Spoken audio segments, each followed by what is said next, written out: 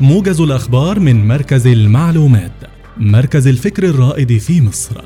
نفكر لغد أفضل. التقى الرئيس عبد الفتاح السيسي أمس وزير الخارجية الأمريكي أنتوني بلينكن خلال زيارته للقاهرة من أجل التشاور مع الجهات الإقليمية الفاعلة لوقف العدوان الإسرائيلي على الشعب الفلسطيني.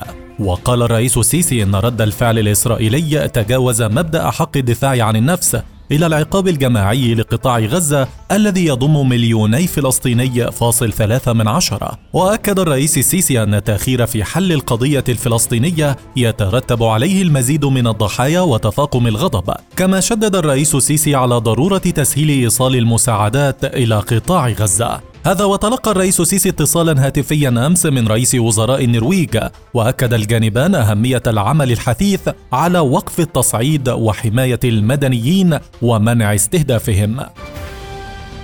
استقبل الرئيس عبد الفتاح السيسي أمس الدكتور مصطفى مدبولي رئيس مجلس الوزراء لمتابعة عدد من ملفات العمل الداخلي والمشروعات التنموية الجاري تنفيذها على مستوى الجمهورية. ووجه الرئيس السيسي بزيادة التعويض المقدر من قبل الجهات الحكومية المختصة لمن لم يحصلوا على التعويض في المرحلتين الرابعة والخامسة من مشروع تطوير ميناء العريش. وأكد كامل الوزير وزير النقل أنه لن يترك أي مواطن منزله إلا بعد الاتفاق على وسيلة وطريقة وآلية التعويض التي تناسبه، مضيفا أن وزارة النقل والهيئة العامة للمساحة ستقوم بتنفيذ التوجيهات الرئاسية بالحفاظ على مصلحة المواطن وزيادة التعويضات.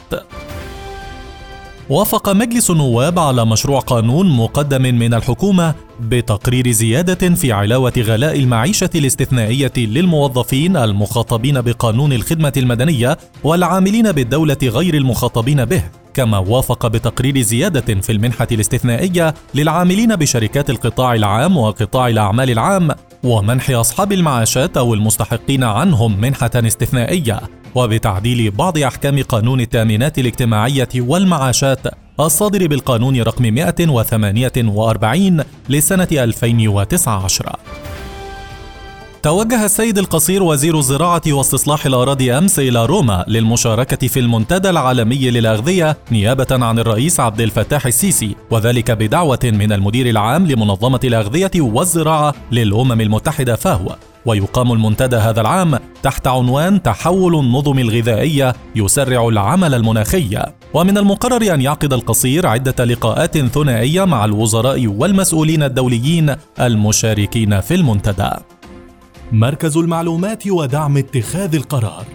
نفكر لغد أفضل.